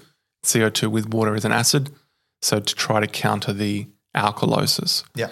And again, on a blood gas, if it was uncompensated metabolic acidosis, you would see the pH being high, the bicarbonate high, and the CO2 normal. Yeah. Okay. If it was partially compensated, you would see the pH high, the bicarbonate high, but the CO2 in a higher amount. Yes. So because Everything it's trying to high. compensate. Yep. And if it's fully compensated, the pH would now be in the normal range. Yep. So it'd bring it back into the normal range because it's now compensated well enough for it. That's it. Exactly. Now we can do respiratory. Yeah. This is a lot easier because remember that equation that we spoke about at the beginning, that modified Henderson-Hasselbalch equation, carbon dioxide with concentration of bicarbonate at the top and partial pressure of carbon dioxide down the bottom. Here we're just focusing on carbon dioxide. So by definition, respiratory-based acidosis alkalosis has to do with CO2 levels, right? And so easily put, if you have an increase in carbon dioxide levels and it corresponds with a decrease in pH, you're going to have a respiratory acidosis. So you've got a pH that's now below 7.35 and the CO2 levels are high. Now the bicarbonate levels are normal, right? And so this is a respiratory acidosis. So if we want to think about causes of this, it's pretty simple, right? At least it's a lot easier than metabolic because at the end of the day, the problem is not getting rid of the CO2. Yep. So you just follow the respiratory tract and think of all the things that allow for you to remove CO2. So it's the tract itself, so the tubing, it's the alveoli, it's the respiratory membrane, it's the blood that's flowing to and from the lungs, it's the musculature and the skeletal system associated with allowing for this movement to occur. And the respiratory center. And and that's right, and the nervous impulses, so the nervous system also. So you can have, for example, a problem with the brain and brainstem. So you can have a lesion that's stopping the respiratory centers in the medulla from allowing for you to breathe, so you can't breathe out. You could have the neurons themselves are damaged, so you can have lower motor neuron problems that's inhibiting it. You can have the muscles, so you can have a problem with the diaphragm itself or the intercostals. You can have a problem with the external intercostal muscles and the ribs, which is going to be difficult, right? Because while inspiration might be affected, exhalation might also be affected. So holding on to that CO2. You can have a reduction in the surface area of your respiratory membrane. So you could have something like chronic obstructive pulmonary disease like emphysema, where you destroy the alveoli, your surface area is reduced. Less carbon dioxide can diffuse across into your lungs to be breathed out. Or you can have an obstruction. So you can have a narrowing of the airways, like in asthma or in chronic bronchitis. And again, this is going to reduce the CO2 from being able to be expelled. You could also have a depression in the respiratory centers, like opiates. So morphine, for example, can severely depress respiration. So any of these things that result in CO2 increasing will result or can result in respiratory acidosis. Yep. The compensation you'd expect, because high CO2 means more acid, you'd expect the bicarbonate to go up as well to try and buffer it out. And so if you have a low pH, high CO2, and a high bicarbonate, you would think, well, that's a respiratory acidosis through renal compensation. Okay. Yep. Right? And then one way... But long term. Yeah. Well, this is a good point because when we look at the respiratory, because unlike the opposite where we saw the metabolic issues where it was a bicarbonate either high or low, the respiratory system works or compensates within seconds. Yeah. And so the metabolic acidosis and alkalosis will only be in the one form. But when we look at the respiratory, because we rely on the compensation from the kidney, we can actually break them into two subtypes. We can have a respiratory acidosis, which is acute, and a respiratory acidosis, which is chronic. Yeah. Because if you were to develop a respiratory acidosis acutely, like you were to have an obstruction or opioids, where you are now retaining CO2 in a very short period of time, there's no way your kidneys can compensate within minutes, hours, or even half the day. So you should see high CO2, normal bicarbonate. That's right, because it hasn't had the chance to compensate. But if you have a condition like COPD, where it's a chronic obstructive condition and you are holding on to CO2, your kidneys are likely to compensate with bumping up the bicarbonate to counter that. So now my question to you is, a longer-term respiratory acidosis where the CO2 is high, but also the bicarbonate is high, is no different than having a high bicarbonate with a high compensatory CO2, which you get in metabolic alkalosis. Yep. So how do you know that it's not metabolic alkalosis as opposed to a longer-term respiratory acidosis?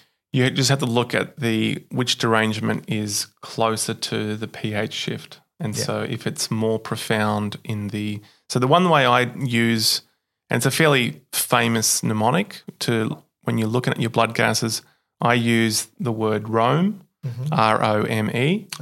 Okay. So like all roads lead to. That's right. Yeah. So the R refers to respiratory, O refers to opposite. Okay. So if you see a pH shift where the respiratory goes the other way to the pH. Yep. And we know the respiratory is CO2. So if you had a drop in pH, but CO2 goes up, right? See how they go in opposite ways? Yep.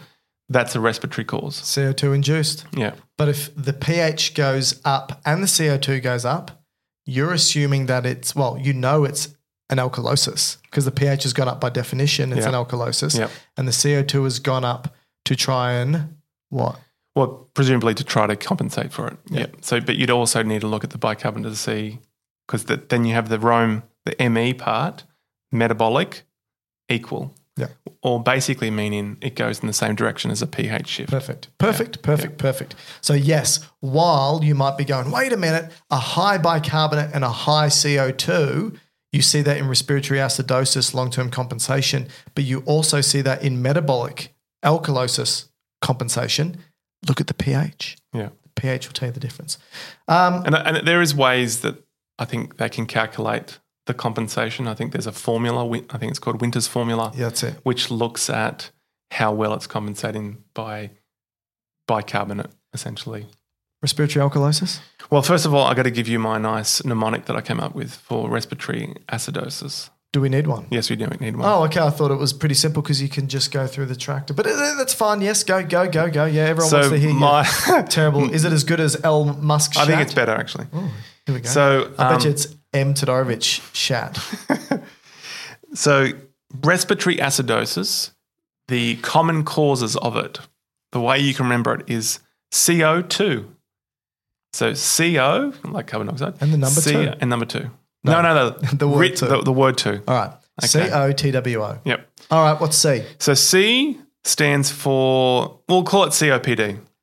Chronic obstructive pulmonary disease, Yep. which can constitute asthma, chronic bronchitis, and emphysema. Yep.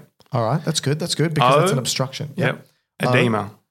Yes, if you're Australian or British. Yes. OED, EMA. Wait a minute. Not peripheral edema. No, pulmonary. Okay, so if you've got too much fluid in your lungs, you're saying that the CO2 can't diffuse across the membrane. That's right. Stays in the blood. Yep. Respiratory acidosis. Yep. Okay, very good. So T, trauma.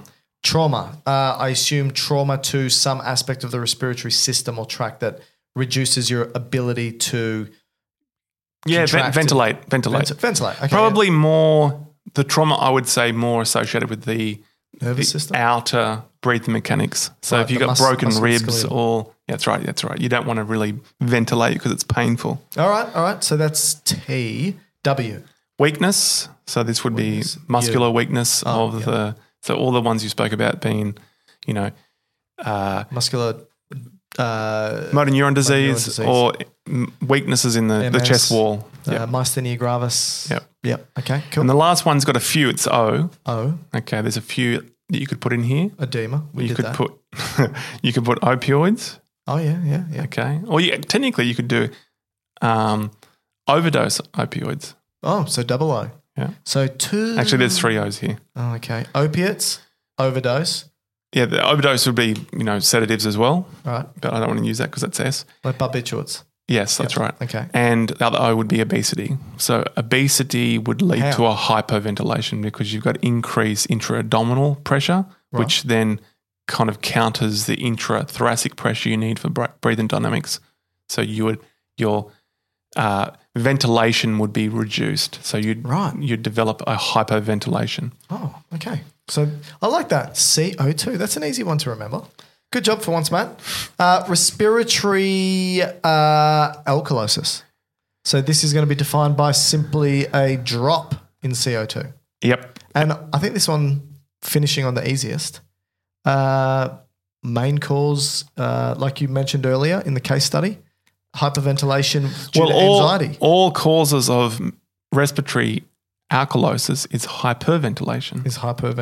Like the opposite, the respiratory acidosis is hypoventilation, meaning low ventilation. Now this is too much ventilation. Yes, so this could be... So you're losing lots of CO2. Anxiety, which is probably the most common cause of respiratory alkalosis. Again, central brain stem issues. So you could have a lesion in the brain, or you could have like salicylates, like you said earlier. Caffeine. Does caffeine do it? Yeah. Okay. Do you have a mnemonic? Yeah, go on. Right, what is it? I see you've written pants. So like wearing pants? No, like... Oh, like a dog pants. Yeah. Right, like my dog wears pants. All right, so how? What? What do you mean? All right, so pants is your mnemonic to remember the common causes of respiratory alkalosis. Yeah, which is hypoventilation. Hyperventilation. Oh, yes, sorry, hyperventilation. Okay, so you've said pants. That makes sense. Okay. So PE is the first one for P. Physical education. Pulmonary... Embolism. All right. Wait. So if you've got a because I'm just trying to figure this through because you've got all your mnemonics are ridiculous. So you've got an embolism, which is a clot. Okay, a blood clot. A blood clot, which is there at the lungs, and it's stopping perfusion at the lungs, which means you've got a mismatch in ventilation perfusion. Yeah. So you have constriction of the pulmonary arterioles. In that region. Which means you've just got a lack of CO2 being expelled. So is that right? No. Okay. It'd be the compensation for that PE. So you'd actually be going to a hyperpanemic state. So you'd be breathing excessively. Because less oxygen is getting into the blood, more CO2 is accumulating, bronchioles dilate, you hyperventilate. So I would expect with a PE, you'd have both a drop in O2 and you'd have a drop in CO2. Yeah. Right? Well, yes, I think the O2 would be the driver. The O2 would be the driver for the increased ventilation rate. So, for example, if I was admitted into ED for anxiety and I had respiratory. Well, that's going to be the A. Right. Okay, sorry. So let's just, but I'm just highlighting. Okay, so PA, so you got pulmonary edema and anxiety. I have anxiety, I hyperventilate because that's just what happens. And I breathe off all the carbon dioxide. You would expect my oxygen levels to be really high, but my CO2 levels to be really low. Yeah. So opposite direction. Yeah. But with the PE, because there's something blocking overall gas exchange, you're going to have not just low CO2, but also low O2 as Possibly, well. yeah. So that would be it would the depend difference. on the severity of the clot. Yes. If it's a big clot and you're difference. losing, a whole lung, Sure. that could be more an issue than portions of a lung. Okay, Yeah. so what's N? Actually, since you said that, you could add another P to it. Yeah, because You could everyone have- wants to do that. You could have pain as well. So if you have pain, you generally hyperventilate. That's true. Yeah. Yeah. N? A. Oh, They sorry. did A, anxiety. Oh, actually, N was a hard one. Oh, here we go. I haven't come up with it. No oxygen. Well, what I was trying to do, No oxygen. What I was trying to come up with the N is essentially altitude sickness. Okay. So a situation with nil oxygen or No air. very low oxygen. Okay, no air. That's fine. No air. No air. There we go. That's a good one. No air. What's that song that goes, can't breathe with no air. Yep. No air, no air. There we go. So if you can't breathe with no air. So if Amelia. Does Amelia sing? You wouldn't have a clue. No, I played this in one of my lectures at the start of the respiratory. Is it Amelia? No. Anyway, you talk, I'll figure it out. It's a British singer. Yeah, okay. So I can talk to personal experience with this one. Yeah. When I was in South America backpacking. Jordan Sparks. There we go. Yeah. She's British, right? Maybe. But Okay. yeah. So anyway, go on. So when I was in South America backpacking, we were in the top of Chile and we decided to go into Bolivia. Yeah. Okay. We're going to get copyright. No, because we're doing Infringes. it to get our point across. Actually, I will have to delete this off YouTube. Anyway. So if you're listening to this on YouTube, a very small section got cut out because I played No Air by Jordan Sparks and realised that we would have been flagged for breach of copyright. So thanks. Anyway, go on. So when I was backpacking in South America, I was at the top of Chile. That. Yeah, we all and wish that you stayed there. I caught a bus from Chile into Bolivia. What's the distance? And it was probably 2Ks. No, it was like a 6-hour trip. Right, okay. Okay, but it goes from So sea level. my drive from my house to your place. Sea level Yeah. to close to 4,000 meters above sea level. Oh boy, which you can't do in 6 hours in Australia You shouldn't. unless yeah. you hop on a spaceship. So as you're going up the mountain Yes. to higher altitude, Get a bit lightheaded? the partial pressure of oxygen changes, right? I would assume so. Yeah. Because there's less atmosphere above us. Yep. So the partial pressure changes. So therefore our ability to get oxygen across Yep. diminishes. And as a compensation to low oxygen, we breathe quicker to try to get more in. Yeah. Okay. And by hyperventilating, you would blow off CO2. Yeah, makes sense. And so people who are at altitude, if they haven't climatized, they are hyperventilating and they're losing CO2, which can then push them into a respiratory alkalosis state. So for every 100 meters or 328 feet that you increase in altitude, your atmospheric pressure decreases by 1 kilopascal. And so if you were to ascend a 1,000 meter or 3,280 feet mountain from sea level, your atmospheric pressure would decrease by 10 kilopascals. And so that is a significant amount. Yeah, it was probably too much. Yeah. My friend got severely sick. Yeah. I was just, had limited energy doing much for the next couple of days. I couldn't. We were in La Paz, You didn't which is feel Bolivia. sick? I wasn't sick. He was. He was in bed for 2 days. He was Wow. almost to the point where when we crossed the border into Bolivia, he had visa issues Yeah. and he couldn't get in. Wow. And so he's like, just leave me here. God. And it was in a mountain pass. See, it changes. So how's this, right? So if you ascend 1,000 meters, the atmospheric pressure decreases, like I said, by 10 kilopascals. What that means is that your partial pressure in the form of millimeters of mercury go from the partial pressure of oxygen at sea level being 160 millimeters Yeah. of mercury down to 85 millimeters of mercury. And that's why they actually tell you probably only should go up 1,000 meters a day or something, right? Yeah, which isn't great. No. Because the partial pressure of oxygen in your alveoli needs to be at about 100 millimeters of mercury for it to cross the respiratory membrane. Anyway, that's not good. So he was crook. I wasn't so bad, but I couldn't walk up a flight of stairs without having to stop. Because you can get pulmonary edema too if you're not careful. Which you probably cerebral edema. Still, that's what I meant. Sorry, cerebral edema, which I think you probably still have. So, what's the T in pants? Now I've got to. Oh, here we go. You forgot that one. What is this one for? Respiratory alkalosis. Tumor. So a tumor of the brainstem, Makes sense. Would increase the speed of breathing. All right. S. And that's the salicylates again.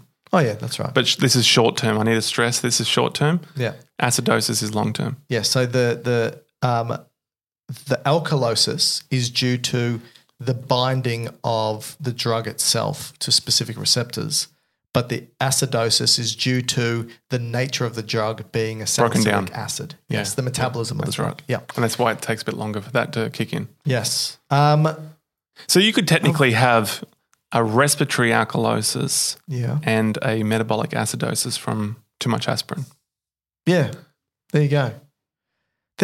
Look, it's confusing, isn't it? And I think we may have made it worse for people. But no, I think we got there in the end. Well, I hope so. Anything else we need to cover, Matt? Or do I need to sing Jordan Sparks and Chris Brown's No Air by myself? I'm not going to sing it. Gonna be wind. What's the lyrics? The lyrics are... do you think everyone would want to hear No, me sing? I don't think so. It starts like this. Ooh, ooh, ooh, ooh. Okay, no, we won't do that. We've got some emails to read from our dear listener who's sent us multiple emails. I'll start with... I'm not sure if this is spam or not, but I'll read it. This is from Rachel. Okay. And the subject is Instagram. Do we have an Instagram channel? Nope. Okay, because the message was just letting you know the link does not work. But I think that might have been just a... What link? Just to let you know, your IG link doesn't work. Are you on IG? I'd like to follow you. No, I think maybe our website has an Instagram link and it's not linked properly. Anyway. Thank you for letting us know, Rachel. Yeah, I'm so glad you read that one out on the podcast. Matt, I've got one from Barb. Barb's subject is fatty liver. And then the question is, why do you keep Matt on the podcast? It says, do you have any videos on bile after gallbladder removal and also any videos on bile acid diarrhea? I've developed both after gallbladder removal. Thanks. Love your informative videos, incredible teaching. Thank you, Barb. Appreciate that. And I'm sorry to hear that you've developed those after your cholecystectomy. I've got a video on bile formation and I've got a video which sort of talks about what happens after cholecystectomy and gallbladder removal, but nothing specific in regards to, bile acid diarrhea and so forth.